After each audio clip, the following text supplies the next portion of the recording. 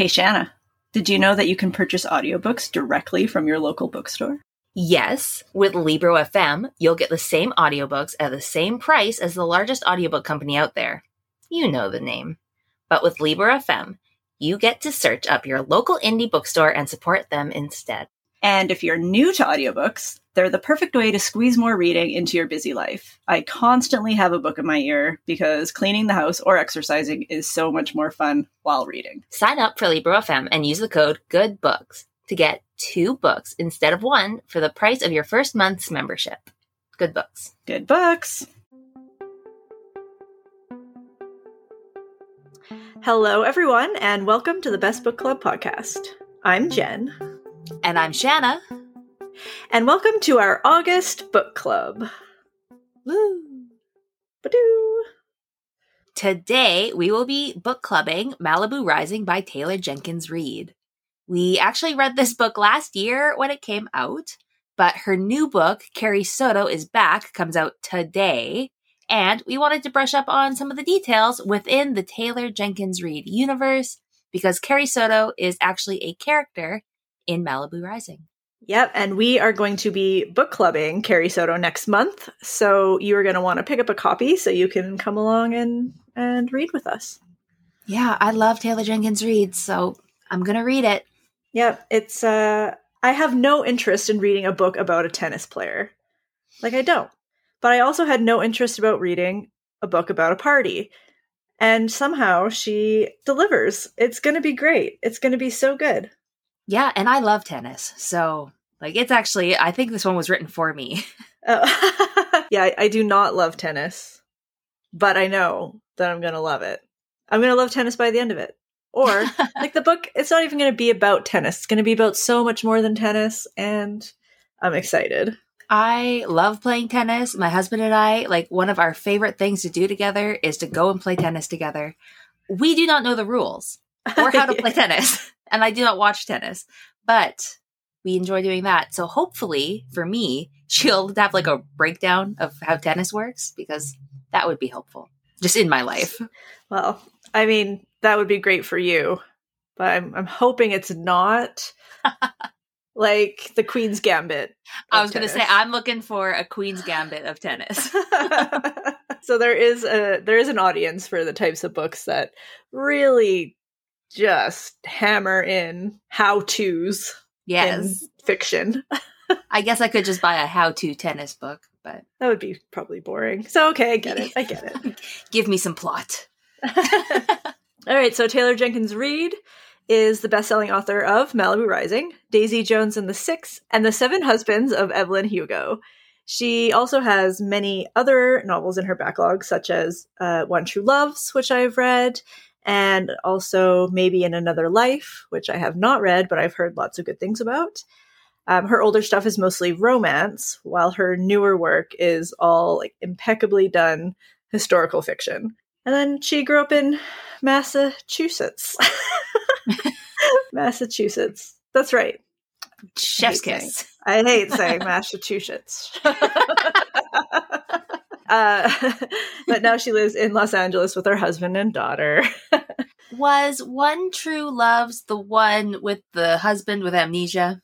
Yeah. Okay. Oh, wait. Maybe that's in Another Life. I don't remember. No. One True Loves, the husband was gone for a long time. He was in an accident, his plane crashed or something, and he was gone for a long time and thought dead. And then he swam across the ocean, basically. Okay, that's right. I just thought he had amnesia, and that was why he was gone. But no, I think the other one might be the amnesia one.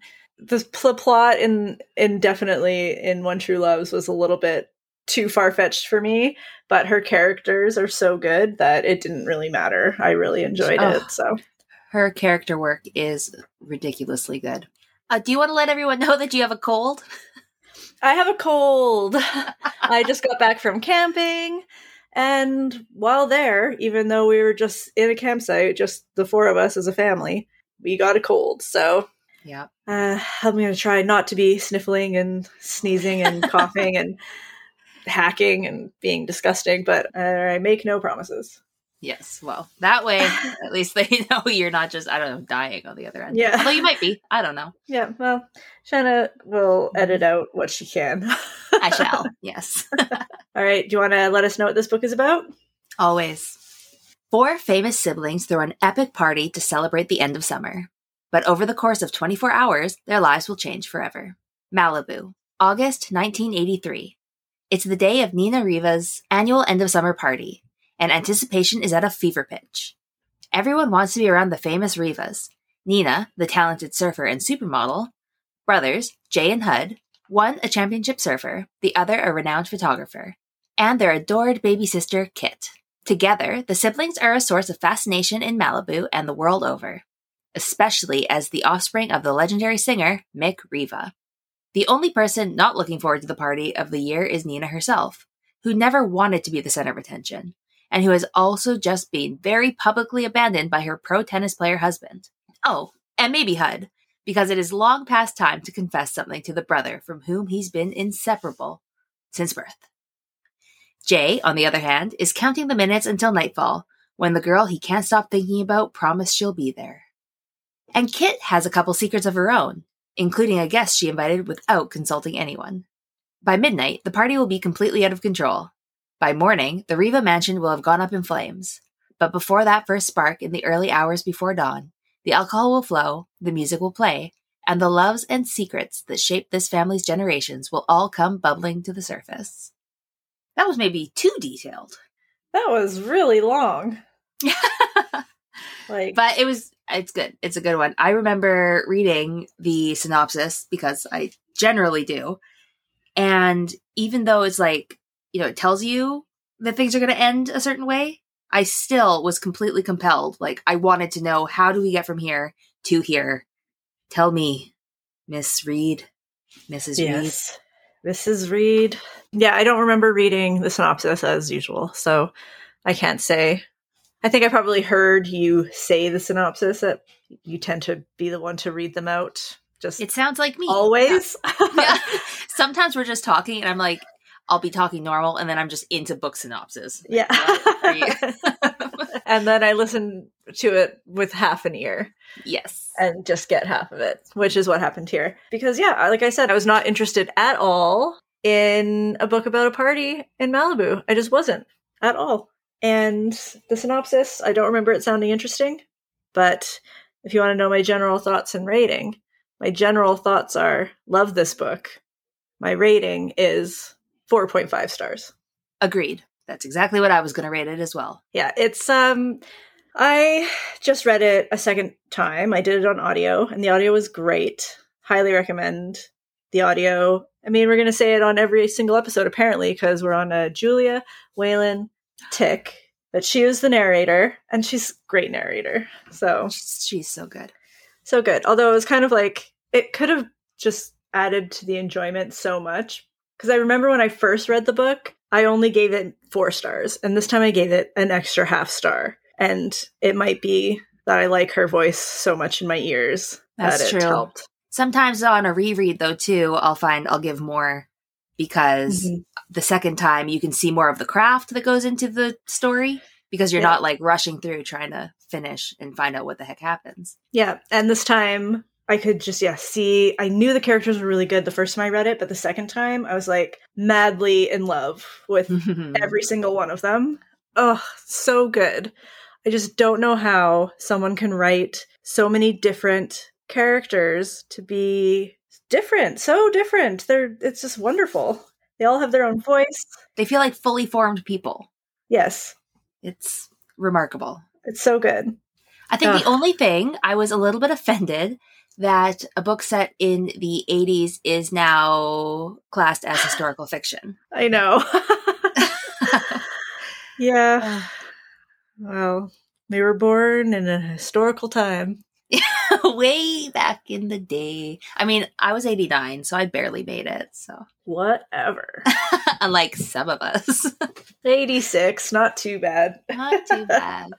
Could be worse. Carolyn. Yeah. No, we love you. Love.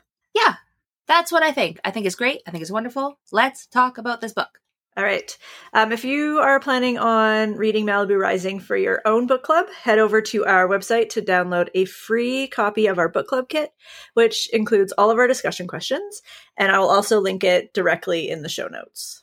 Okay, now we're going to start our discussion. So from this point on, this episode will contain spoilers. You have been warned. All right, so the book starts out talking about how Malibu often catches fire, that it's in its nature to burn, and a lot of the time it's that nature that causes the fires. But the fire of 1983 was started at the home of Nina Riva during one of the most notorious parties of the year. And this heads right into our first discussion question.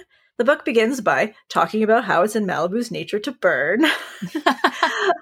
What did you think of this use of metaphor throughout the book? Wonderful. I don't know. I think she's so talented, so maybe I'm incredibly biased. But yeah, I love it. Yeah, I really liked it too. Just that the burning and the renewal and, coming out as something different in the end. It was so good. Yeah, that whole phoenix. Yeah, rising through the ashes. Yeah, and these kids, they fight through those ashes to come out on top. And it was pretty great. We meet Nina first. She is a beautiful, rich, and talented surfer, but she's also unhappy. Her husband just left her for another woman, and now she lives in a house she doesn't want and is about to have to host the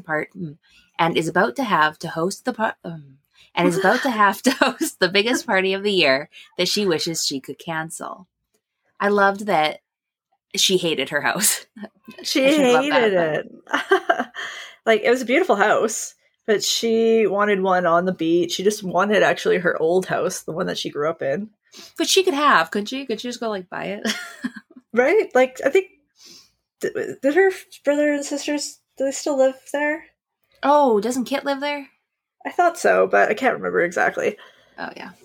She just wanted to do up her old house and live there. And then her stupid husband, who was the actual worst, he was like Ken Barbie, tennis player, jackass, just goes and buys her this house without even talking to her first. I hate it when people do that. Unless, of course, if someone wants to buy me a house without telling me and it's the one I want, then that's good. Honestly, even if it's not the one I want, I will still take it. Okay. If anyone else, but if just my regular husband did that, I'd be mad at him. Their house sounded so cold, open, and yeah, just not like Nina. No. Or not like the real Nina. Yes. Is Carrie Soto's book going to make me feel bad for Carrie Soto? Probably, because when I reread this one and we got to the part where when you're getting it from Nina's point of view and from Brandon, her husband's point of view, Carrie sounds like the worst. And then when she actually shows up and throws a big tantrum at the end, and she's saying things to Brandon, how could you do this to me? And kind of saying her side of the story. I was like, oh, maybe maybe there is more to this. And I could see little cracks in her crazy facade, there's something there. So yeah, I think we are going to feel bad for Carrie Soto. I think we're going to love Carrie Soto.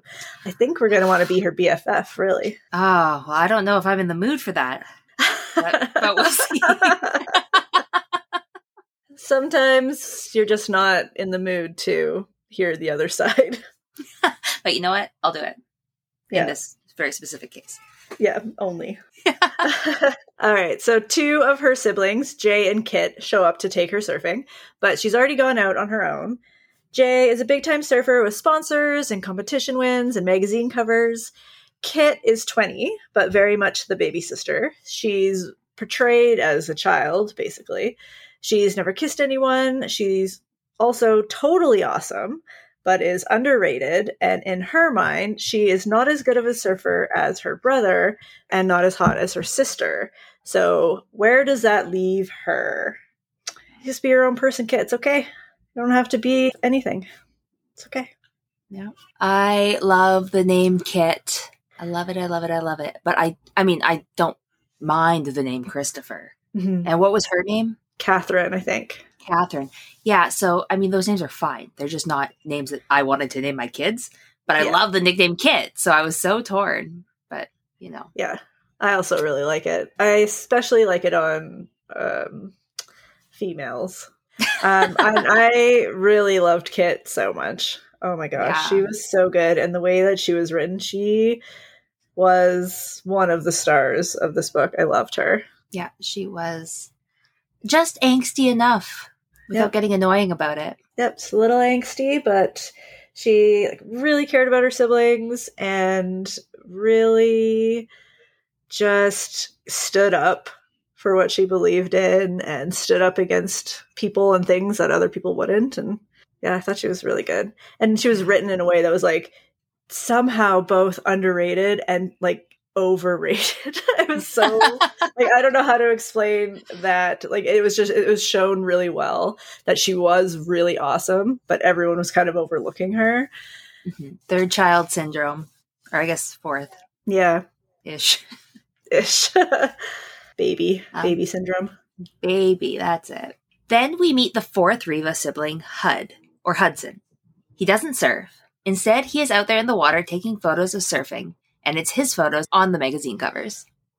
Hud is with his girlfriend Ashley, but we also know that Ashley is Jay's ex-girlfriend, and we've already learned that he was pretty crushed after their breakup. Turns out that the reason that they broke up was because she and Hudson fell in love and started sleeping together, while she and Jay were still together. Duh! Now, they've been together for 6 months and are planning on telling Jay at the big party. And yeah, here's another moment where this is not cool to do. You should not be sleeping with anyone behind anyone's back. Definitely not your brother. Not good. But I couldn't help but root for them. They were so in love, and they were so cute. In love. And even though it was the wrong thing, it was the right thing. Like, they were supposed to be together. They just needed to have come clean about it way sooner than they did. Yeah, actually, I feel like in a lot of her books, actually all of them, there's always like an ethical dilemma. Yeah. So. Yeah. Yeah. Interesting. Yeah, I thought they were so cute. I really liked all the scenes with them. Yeah. I understand why Hud got his ass kicked in the end, so. I mean, sometimes you gotta just get the ass kicking over with. And then you move on.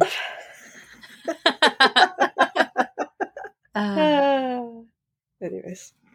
Okay, so we go back in time to 1956 when June Costas meets Mick Riva on the beach outside her family's restaurant that she is reluctantly destined to take over when her parents retire. And Mick is convinced that he is going to be a famous singer. They have this whirlwind romance, which literally sounded like something out of a Nicholas Sparks book. And they end up pregnant with Nina and then married. And Mick was right. He does become a singer. So now the story is going back and forth through time between the 80s and the 50s/60s. And the restaurant doesn't matter. 50s/60s. The restaurant totally matters. The restaurant is like a big part of the book. It doesn't matter. Well, yeah, it doesn't matter in this exact scene. We learn that the restaurant is still in their family. I thought you wanted the character that we don't mention this one to be the restaurant. It could have been. I always choose one character and cut them. Yeah, I mean, you'd be a great editor. All right, this brings us to our second discussion question. The story is told through dual timelines. Which timeline did you like best, the kids or the parents? It's a tough one. Not for me. I really like the parents. I like the kids. There we go. Okay. Yes. I really love things that are set in the 50s and 60s and not so much the 80s. And I really love June. And I mean, Mick was terrible. He's the worst. This is one character I could not gain any sympathy for whatsoever. Not even by the end. None. Zero. And he's supposed to be this like hot, dreamy singer, man. I couldn't even picture him to be attractive. I've been trying to find a picture of who I picture the entire time? And the answer is this guy from the movie Cop and a Half. Have you seen it? No. No one has, I'm sure. That's on my very long no list. But there's this character called Vinny, and he's the bad guy. And I'll send you a picture. I'll send you a picture right now, actually, just so you can see it. There's actually one scene where he's singing, and I'm always looking for it because it would just be perfect because it's what I picture. And I'll post a picture on Instagram so you guys can see. This is Mick Riva to me. It's terrible. Let's see. It's not terrible. He's not like I'm sorry. But he's not, Oh, yeah. No, not for me. Mine is like a photoshopped version of young John Travolta. Like young John Travolta playing Elvis. No, that would be way too attractive for me. Well, they said he was attractive, so that's who I made him. But he's terrible, so I just made him this weird villain from a obscure comedy from like the 80s or the 90s. No. But yeah, I don't think we were supposed to have any sympathy for him, or else we would have, because she would have made sure that we did. And yes, there was maybe like a shred almost when he talked about his parents at the end, because he said his parents were terrible. His dad was abusive. His mom was neglectful. They would just be like, have this really hot and cold romance that was just to the extreme. And then one day, one of his parents caught their apartment on fire and burned it down and killed them both. And then he was on his own. That sucks. Yeah. And he thought, you know what? I'm going to just do all of that too. Yeah. Yeah. Yeah. Yeah. He, sometimes people move past the things that happen to them, and sometimes people don't. Got to break that chain. Otherwise, it's just going to keep happening. Yeah. So I almost felt sympathy for him then, but then I didn't. So. The parents' timeline, it just felt like it was so much this woman pining for this asshole, which gets very irritating to me because I'm like, stand up and punch him in the mouth, sister. But she never does. Right? Not really. I feel like I would remember a punch him in the mouth scene. Yeah, she kind of kicks him out, but lets him back in like immediately. Yes. What kind of idiot?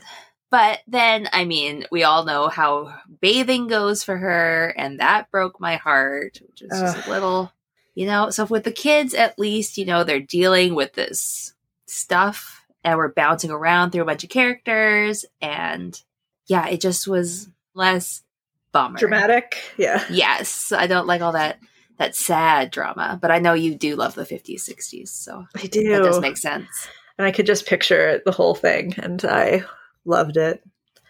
Yeah, I can. God, I want to see a movie of this, or like a limited series. It'd be so good. How do you feel? I want to say Oster, but I don't think that's the brand. You know the old fridges that are like green and pink, and they're all like round. Whenever I see them, I think, oh, Jen should have that. I should.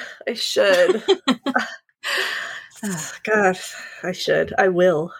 Yeah, that's right. Okay, so Hud and Ashley are so worried about telling Jay about their relationship, but it looks like he has met someone else. Lara? They said Lara in the audiobook, but I like Lara better. Well, my mouth will probably say both. So okay. Sorry, everyone. He met her a few weeks before, and he hit on her, and she went for it. They really hit it off, and he falls hard for her. He stays the night, but when he wakes up, she has already left for work. He doesn't have her phone number, so he just keeps showing up at her work whenever he has the chance to try to find her. Finally, she's there, and he invites her to the party. I loved her. She was just such a, I don't know, the role that they typically give to men in novels where like she's just looking to have a good time. And I'm sorry you fell in love with me. I liked that about her. Yeah, it was really good. And of course, Jay is like not liking the turning of the tables on him in the end. Oh, he was mad. But one question I had is, like, why didn't he just go back to her house or like leave his phone number to find her instead of going back to her work like every day? Did they went to her house? Yeah, he knew where she lived. She left him in her house? Yeah. That's weird. I know. I feel like that's like restraining order behavior, though. I don't know. I mean, he could have left his phone number. That would have been smart. Yeah. I guess, yeah, if you're going to show up. But I think if you wait outside someone's house one time till they come home and say, hey, Still not great. date me, I think that's fine. But if you do it every day, then it gets weird. But it's still weird if you do it every day at their work. I mean, if you have been invited there before, maybe. But I don't know. I don't know. It just seems like a waste of time to go to work every single day to like try to find her. So you could be sneaky. Is it better if you're being sneaky or open? I mean, but are you being open at their house like a freak? Or sneaky at their work like a Creep. Yeah. We going freak or creep here? I don't know. There's, I guess this is, it's fine. Or not. Who knows? So during their night together, he admitted for the first time to anyone that he has been diagnosed with a heart condition. And basically, if he continues surfing, it could kill him. So that's not great because he and Hudson are supposed to be leaving on a big surf tour soon. Back in time to Mick and June. Mick has become super famous, super fast, and June has given birth to their second child, Jay. Mick is always on the road playing shows, and June tries to be understanding, but obviously that is difficult when you have two babies at home. When Jay is 4 months old, a woman shows up at the house with a baby in her arms. She is a famous, well-known actress, and she tells June that the baby in her arms is Mick's 1-month-old son, Hudson. She hands her the baby, says that she can't do it anymore, and walks away. This, I don't buy it. I mean, it can happen. Yeah, but if she's famous, she's got nanny money. Yeah, she should just be able to figure it out, right? Yeah, I mean, she can do some kind of adoption. I don't know what the heck 50s, 60s are, or are like that way, but I don't know. I absolutely adored June for taking that baby in and saying, yep, welcome to the family, Hudson. Right, which gets right into our third discussion question. What did you think about June's decision to raise Hud and Jay as twins? How did that affect their relationship growing up? I just love it. I think it was so sweet of her. She does tell them that they're not twins, right? Yeah, she does. They have their real birthdays and stuff. Just everyone else is under that assumption. Yes, and it's funny because they look completely different. Yeah, completely. Yeah, I loved it too. Because she was like, at first she's like, absolutely not. Like, what is happening here? And she's really hurt, really mad. But then she just looks down at this little tiny baby. And little red-faced, crying yeah, and baby. She's like, you have no one. I'll take you. Yeah. I'm not going to lie. I would love it if somebody, well, not if somebody came to the door and said, here's your husband's child. Yeah. But here's a child. You can have it. Okay. Yeah. I would be like, yes, Andrew, this counts. Yeah. Right. Yeah. It would be great. Yeah. I just want somebody to give me a newborn baby. That's it. Free house, newborn baby. Thank you. Yes. Yeah, June was so good. I loved her. And because she takes this baby in and then is like, yeah, no, Mick, you're out. You suck. Then she lets him back, of course. It sucks. They even have another baby. Yeah, she should have just gotten rid of that guy. Oh, I thought you were going to say baby. I was like, what? No. No. We need Kit. She's the best. Mm-hmm. So it's okay, I guess, that she let him back. Because then we got Kit, so it's all right.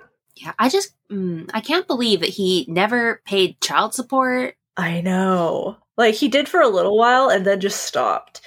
And then June's like, oh, I don't need to take anything from that man. I'm like, take everything from him. He's the biggest star in the world. Yeah. Take it. He's the worst. These are legitimately his kids. And he's got people who can send those checks. Yeah, I did not understand.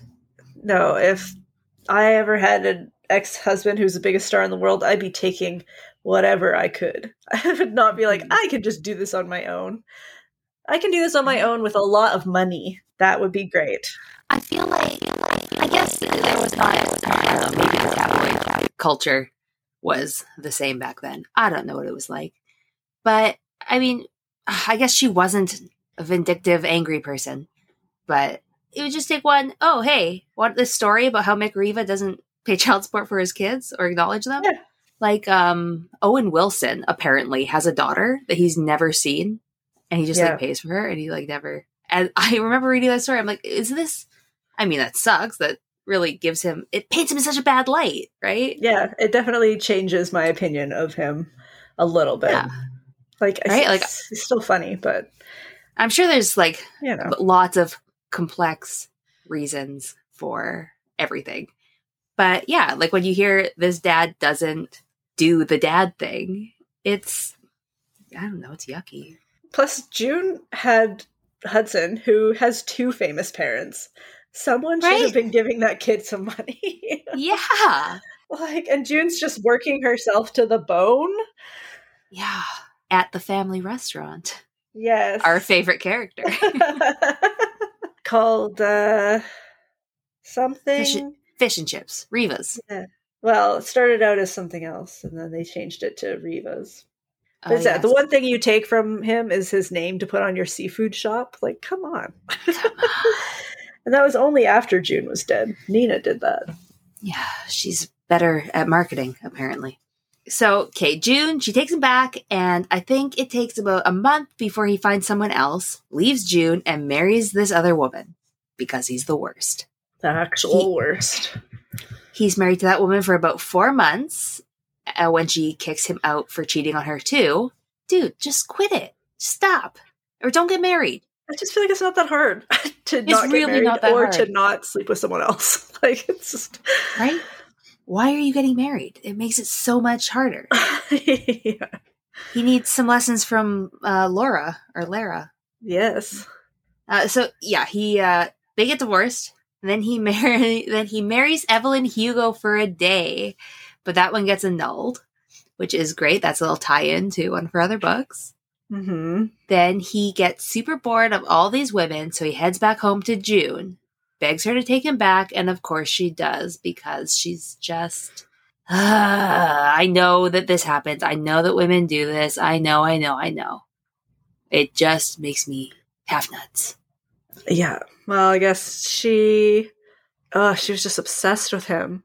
And also with who she was when she got to be, Mick Riva's wife. And then when he wasn't there, she was just very Jude sad. Works at the seafood place. And drinks until she's asleep in front of the TV.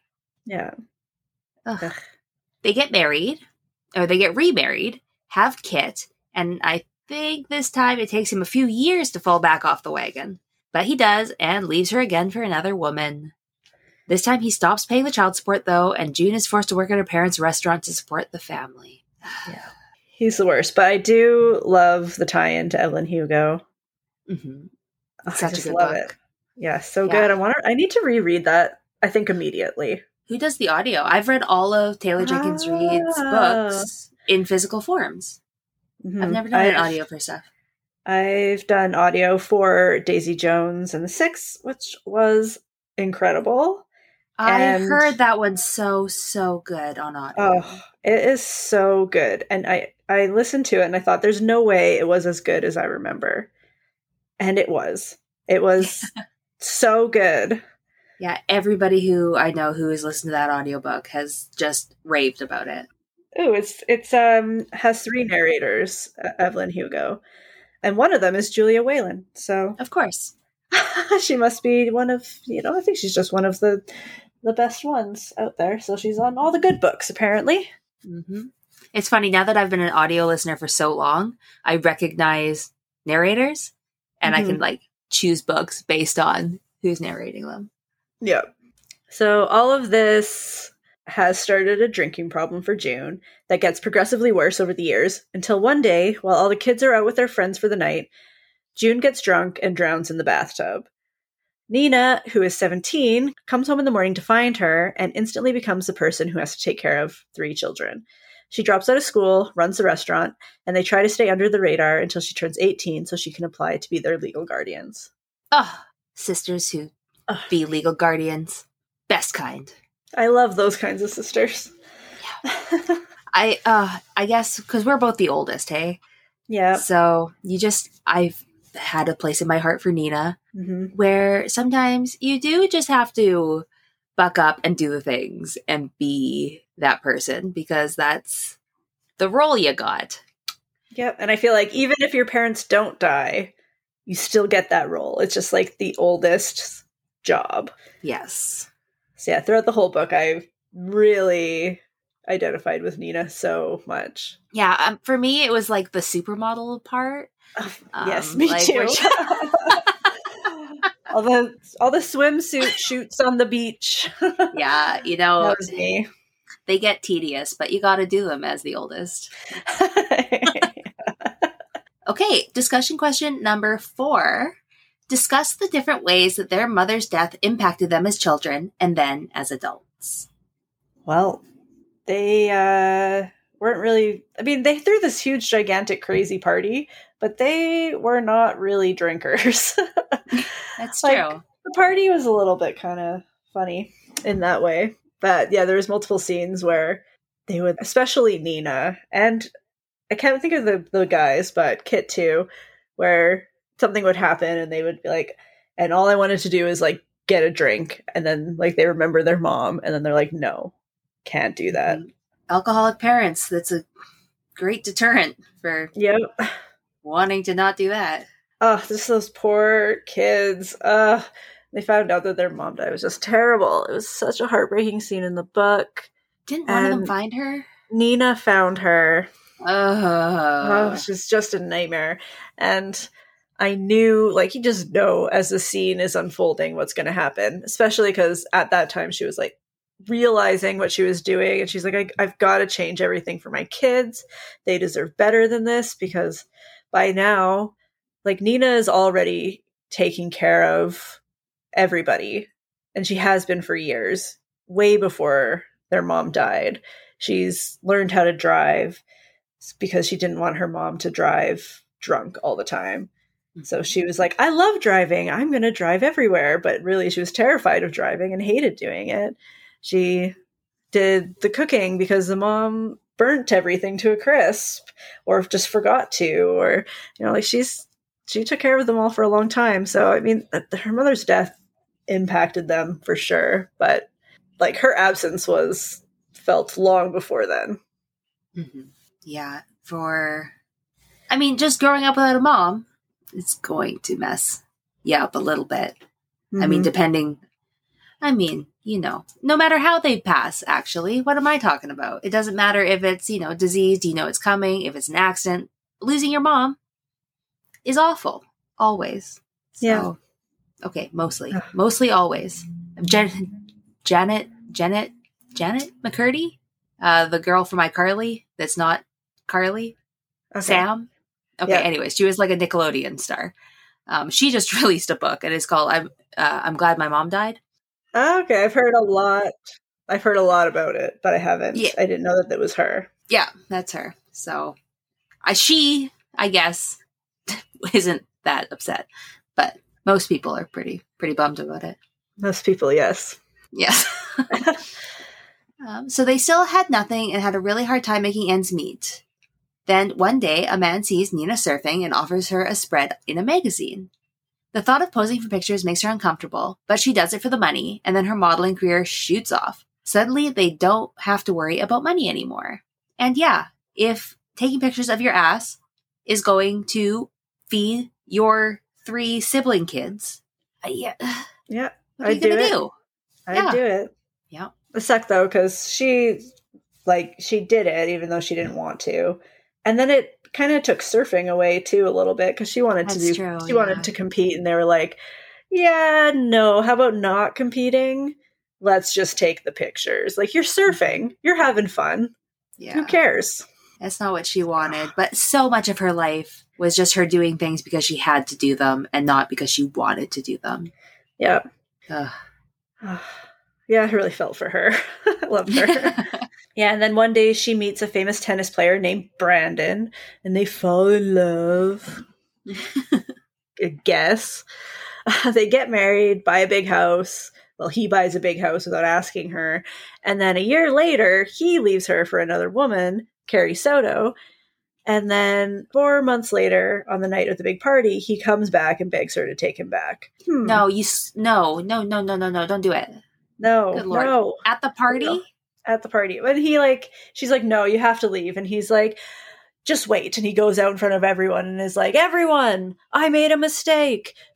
Should she take me back? I love her. And then she was like, okay, because everyone's looking and stuff. And I was like, no, just like throw him over the banister. Yeah.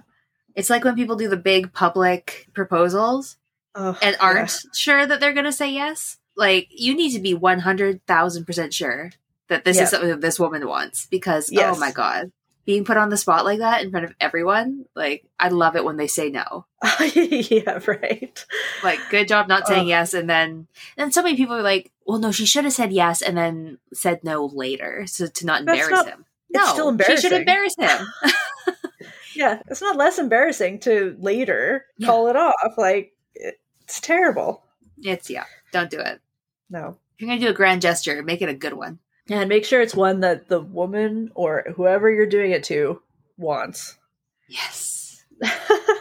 The party is getting started now. So, discussion question number 5. What did you think about the party scenes and the guests? Okay, I didn't give a crap about the party. And this is where we lost half a star. Because I love this book. I loved the family and all the characters and their lives. The party, I could have cut the whole party out and been just as happy. I liked the party. It was terrible. It was insane. It was like insane, which is the worst part of it. I think it gave like kind of this energy to it. Like as it gets more and more and more, it makes it more and more tense. Yeah. And it just, raises that energy from like a fun time to just pure chaos. And then as everybody's secrets are coming out, I don't know, it set a good tone. I can see what you mean there. I was just so wrapped up in like, oh my gosh, they're going to have to clean all this up? It's ridiculous. No, they just burn the house down. Oh my God. Like a genius. Yeah, that is a much better solution because, man, that party was insane. And I was like, why are they doing this to themselves? And it starts out, it's like, oh, just some people like showing up and like doing some cocaine. It's like, okay, this is a party. And then by the end, all the dishes are smashed, paintings are peed on, like there's the blood. House is, there's blood, the house is torn apart, the chandelier is ripped out of the ceiling. Like there's someone's shooting a gun. It's actually insane. And I was like, I would never want to be at this party. I would die if I found myself at this party. Yeah, I would have shut that down way, way sooner, personally. Yeah. But, I'm not the famous Nina Riva. No, you're not. You're the famous Shanna. Yes. Famous That's podcast what they call star. me. Yes. I guess, like, we kind of go off into these little scenes with these other characters, these other people, like, guests at the party. And some of it is learning about the main characters, because we see, like, Kit's interactions with people at the party, and we see like a little bit of Nina and her friends, but there's some scenes where we're just with randos at the party a little bit, and I'm like, I just don't like care. Like the former about teen them at star? all. Is this the guy you're thinking of? Yeah, probably him. Yeah. And there's like an action guy, and there's like some movie producer or something, and I was just like, I just love the characters that I love so much that I just didn't care about anybody else trying to come onto the scene. So anytime that they weren't there, I really didn't kind of care about what was going on. That's fair. But I do see what you mean with like the energy of the party, like amping up towards everything burning down. Yeah. So a little earlier in the day before the party, instead of telling Jay about Ashley, Hud chickened out and asked him if he could ask her out. Of course, Jay said no. Fool. When Ashley shows up at the party, they are not very discreet about their relationship, and everyone sees it except for Jay, because Lara has shown up. So his attention is completely on her. But Ashley and Hud slip away so he can tell her that he didn't tell Jay, and then Ashley tells him that she's pregnant. Huh. They're adorable. They're so cute. And they're just so happy to be having a baby. I know, but they've actually only been together for 6 months. Yeah, it's pretty quick. It's, I mean, I wish them the best of luck. I do not recommend going that route. It works for some people. It does, yeah. But not for lots of them. A baby's hard, so it's easier if you have a little bit more history under your belt, I think. Yeah. Like we say, babies are hard. I wish somebody would just hand me a baby. Yeah, just a free baby. One that was not taken illegally or anything, but... Yes. Yeah. Nina noticed a girl lurking around the party who didn't seem to be with anyone. She finally approaches Nina when she's alone in her room and reveals that she thinks she is also Mick Riva's daughter. She was adopted after her birth mom died during childbirth, and recently her adoptive parents also died. When she was going through their things, she came across a photo of her birth mother, and written on the back was her name and a statement that she had always said that the baby was the result of a one-night stand with Mick. What's her name? The sister? The fifth? Oh my god. Sorry, sister. I loved her. I forget your name. She was so sweet. And just everything was bad. And what a little go-getter to get to Nina Riva's party. I know. And be like, hi, I'm your sister. Yeah. Especially for how timid of a character she was. She was just making some real big swings. I was hoping I could easily look up the name. I want to say it's Carolyn or something, but then I'm just or is it just because that's our friend's name? Yes. I don't know. Yeah, no, we'll never know. Unfortunately, this character was never named in the novel. Oh, well. Okay, we can look all night. We can, and we will. We'll shout it out, just in the middle of the night. Yes. When it comes to us. She was great, though. She was like, I don't want any money. I'm not here for that. I just don't have anybody else. And she was looking for family, and it was sweet. And then the siblings are kind of okay, interesting. And then we're just just let her in. Yep, because they're wonderful. Casey. Oh. Her name is Casey. Okay. Close. Almost Carolyn. Almost. Yes. Starts with a C. It starts with a C followed by an A. It's basically the same name. Basically. So, meanwhile, Mick is feeling old and washed out, so he thinks that maybe now that his kids are older, he can connect with them better. You missed it. You missed the boat, sir. It's too late, man. You're going to just want to send a check. Yeah. Luckily, unbeknownst to anyone else, Kit has been sending him an invitation to the party every single year, which there are no invitations to the party. If you know about the party, you're invited to the party. But Mick has been getting an invitation. But this is the first time he's even noticed the invitation, which, you're the worst, Mick. The absolute worst. Screw him, but Kit, way to just get my heart going. I know. It's so sweet. It just reminds me of the kids who sit on the porch or the stoop waiting for their dad to come, and then he never comes. It's the most heartbreaking scene ever. Yeah. It always makes me so sad. She waits or sends this invitation to her dad, and then also is kind of when he does show up is the harshest to him. And it's just I sent the invitation, but no, too bad, so sad. Loser. Because of course when he actually sees the invitation, it just happens at the right time where he's feeling he's getting old, nobody cares about him anymore, so he jumps in his car, drives to Malibu. Yeah. Jay's friend Lara shows up and they go out to his brother's truck to be alone. He says that he might love her, and then they start to get spicy. When she asks if he has a condom, he opens up the glove box and he finds a bunch of condoms. But also, he finds a stack of pictures of Hud and Ashley in very romantic positions. He tries to put it out of his mind and focus on Lara, but he can't.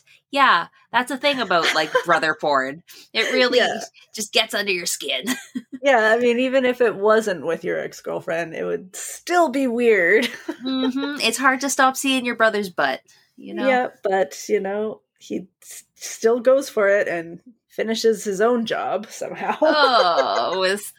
Just wet noodle. No, it's not a good time. No. Uh, he tells her again that he loves her, and she says that she doesn't feel the same way about him. Oh, Jay. Yeah. Felt so bad for him. He just like kept saying, I love you. And she's like, I think we might not feel the same way about each other. Yeah, so we're going to need at least 6 months. Yeah, poor guy. The woman that Brandon left Nina for, Carrie Soto, who is another tennis player, shows up at the party with all his stuff, screaming and threatening to light it all on fire right there on the front lawn. Nina tells her to leave, and then, realizing that Brandon was with her just the night before, she tells him to leave too. He refuses because it's his house, and she says he can have the house. Because she hates the house. She should have sold the house while he was gone. Yeah, immediately. Whatever. He's been gone for months. Also, it's half her house, so go to hell, sir. Yeah. Ugh. This is the scene where you think that maybe you might feel something for Carrie. Might feel bad for her. So I don't know. We'll see. I would actually kind of enjoy it if I get a villain book, but you know that I love a good villain. I love a good bad guy. Yeah, maybe. We'll see. Meanwhile, Kit's goal for the party was to finally kiss a boy, and she does and instantly knows what she has suspected all along, that she does not want to kiss boys. But the guy that she was kissing, he was so sweet. And he's like, I don't think you're really into this. And she's like, yeah, no, I am. He's like, I don't feel right about this. You're obviously not okay. And she's like, nope, keep going. I'm good. He just, I don't know. He was sweet. He was very, very sweet. And he was totally in love with her. Yeah. So he's like, I can't believe this is happening. This is the best thing in my life. I'm like, oh, poor guy. Jay is obviously super pissed about Hud and Ashley, so he tracks him down and beats the crap out of him. And Hud lets him because he knows he deserves it. And this is where Mick shows up. He breaks up the fight and convinces Jay, Hud, and Kit to give him the chance to explain himself. Nina and Casey join them on the beach, and Mick explains himself, but in the end, none of the kids are having any of it. Which I love. He did not deserve a redemption arc. No, and I feel like a lot of the time, in most stories, they would have forgiven him. And I love that they didn't. And they were like, we don't need you. You've never been our dad. You're not a part of our lives. We don't want to be like you. Leave. Yeah, I also love just the quietness of this scene. Like taking it down to the beach and away from the party and like having that focus on just them was just really well done. Yeah. Yeah. And they keep kind of cutting back to the party here and there. And it's like absolute insanity up at the house. Yeah. And yeah, the beach is just dark and quiet. And it was like pretty far away because the house is up on the cliff and they have to climb down all these stairs to get down to the beach. Yeah, it was really good. And I think also just because the siblings, the beach is such a huge part of their lives and their dad was just completely on the outside. He was not a part of that world. And so he met them on their ground. And so they, you know, who knows how it would have been if they met him and had this discussion in a concert hall, right? But yeah, they were in their territory and they were able to really just let him have it, which he deserved. He actually took it pretty well too. I think he knew he deserved it. Yeah, he knew. He knew he was a bad guy. He said, I'm not good. I'm crap. So much proof of it. He's like, but I want to try to be better. It's like, no. You know, if he had, because he didn't say anything when their mom died. He didn't. Which is awful. The worst. And he knew it happened. And up until this point, you could kind of think that maybe he was just stupid and oblivious and didn't see the notice, didn't see the papers where Nina was applying for guardianship. And it was like, okay, he's just an idiot. But here he admits, I saw that she died and I just didn't want to accept it and I didn't want to face it and I pretended it didn't happen. And when I got those papers, I pretended that those didn't happen either. And I'm like, all right. It's not effective. No. I mean, I guess it was. Worked out for him. Yeah. He had to just carry on his life as everything was fine while his kids are dropping out of school and working and just struggling. So the party is now completely out of control in every way that a party can be. The cops are called, people are arrested, and by the time the Rivas return to the house, it's all over. On the beach, Nina had admitted that all she really wanted was to live on a beach, but in Portugal. where no one knows her and everyone says that she should just do it. She doesn't need to take care of them anymore. And so she eventually does agree to do it. I love it. It was such a good ending. Just her leaving. It's just, I know, sometimes you got to just get on a plane and go do the thing. Right? She packed her bag, drove Casey's dad's truck to the airport, and just took off. And then it was like, maybe people would think she died at the party. I mean, especially now that it's caught on fire, the house. Mm-hmm. Maybe people think that she just ran off, but nobody would know. No, she can be a mystery. Everyone leaves the house. Jay and Hud make up, and Jay drives Hud to the hospital, and then to Ashley's to propose. Bah. Oh. Kit and Casey go bail out her friends and get breakfast, and Nina sneaks out with a bag of stuff and drives to the airport. No one knows as they leave that Mick, on his way out, flicked his cigarette like a total idiot into the brush, which lit the whole thing on fire, burning the house to the ground. And also the rest of Malibu. Yeah, you can't really set fire to one piece of Malibu as far as I know. It's kind of just all goes up. Since we live in, a wooded area, forest fires are a big deal, and cigarette flicking makes me just wild. Oh my gosh. I don't see it very often anymore. I saw it the other day out a car window. I can't. Ugh. When I do, I'm like, are you insane?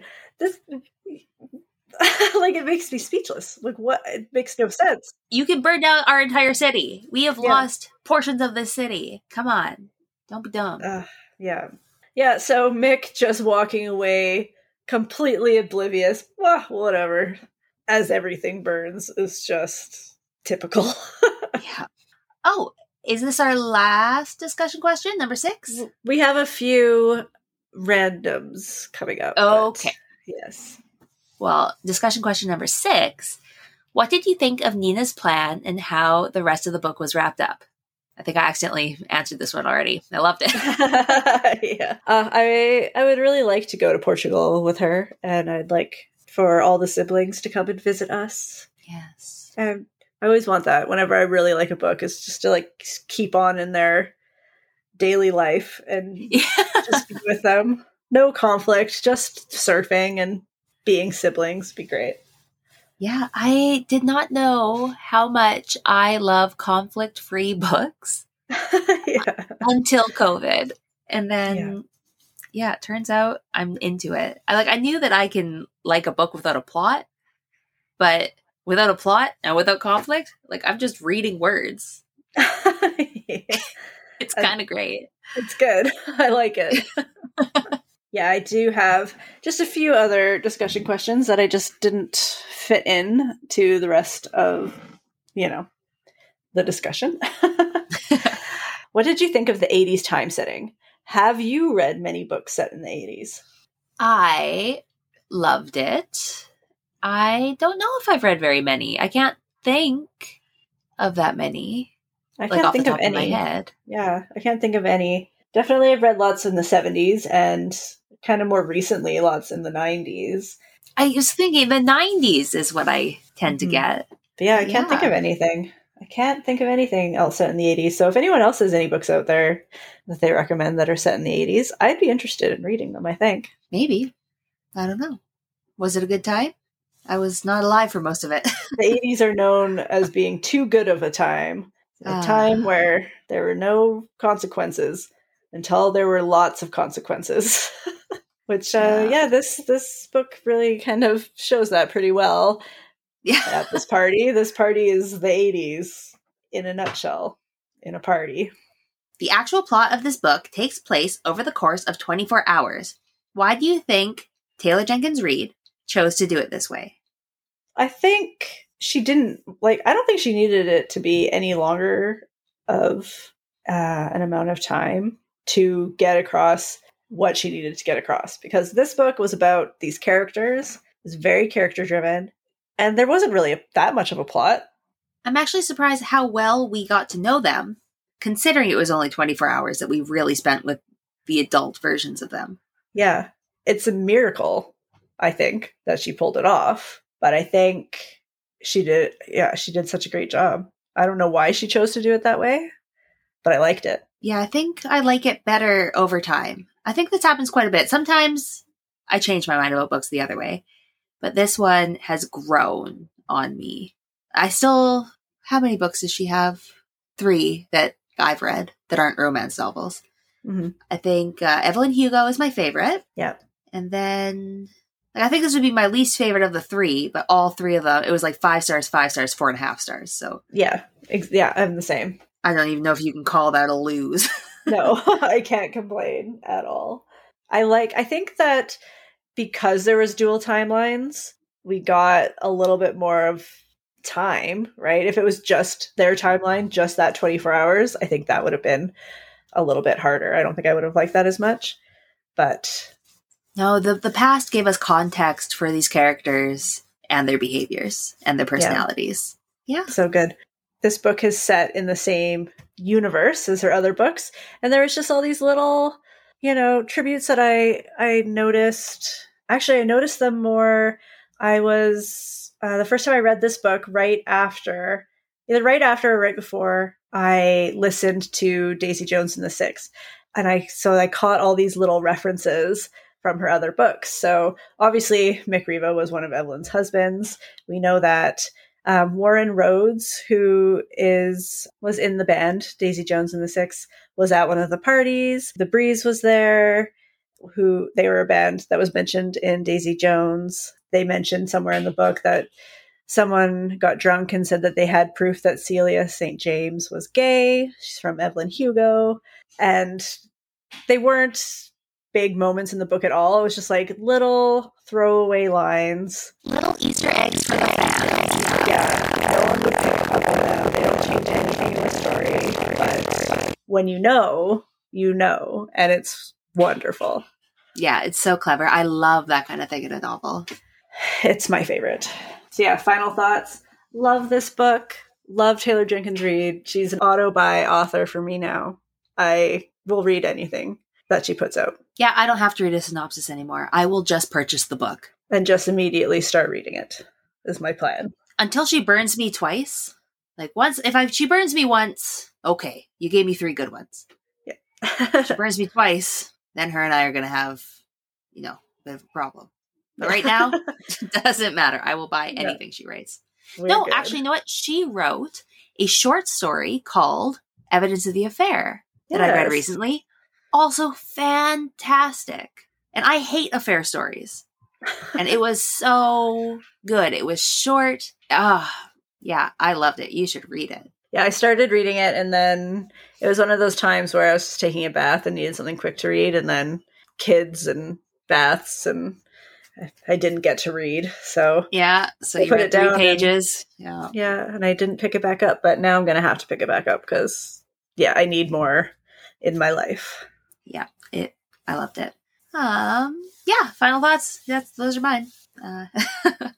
Okay, that is all we have for you today. We are reading Carrie Soto is Back for our September book club, so pick up a copy and read along with us. Our mid-month book discussion for September is going to be The Daughter of Dr. Moreau, which is the newest book by Silvia Moreno Garcia. So if you want to get in on that discussion, get reading. If you are interested in purchasing any of these books on audio and you listen on Libro FM, consider buying them through our links in the show notes. We are affiliated with them, and every time you use our links to buy books, you are not only supporting your local indie bookstores, but also this podcast. If you're not listening on Libro FM yet, consider making the switch. When you sign up, you get to choose which bookstores you buy the books from, and a portion of your monthly membership goes directly to them. And if you use our link, you support us as well. During checkout, use the code CHOOSEINDIE, and you get your first book for free. Otherwise, we'll see you next week for what we're reading and other stuff. See you next week. Bye.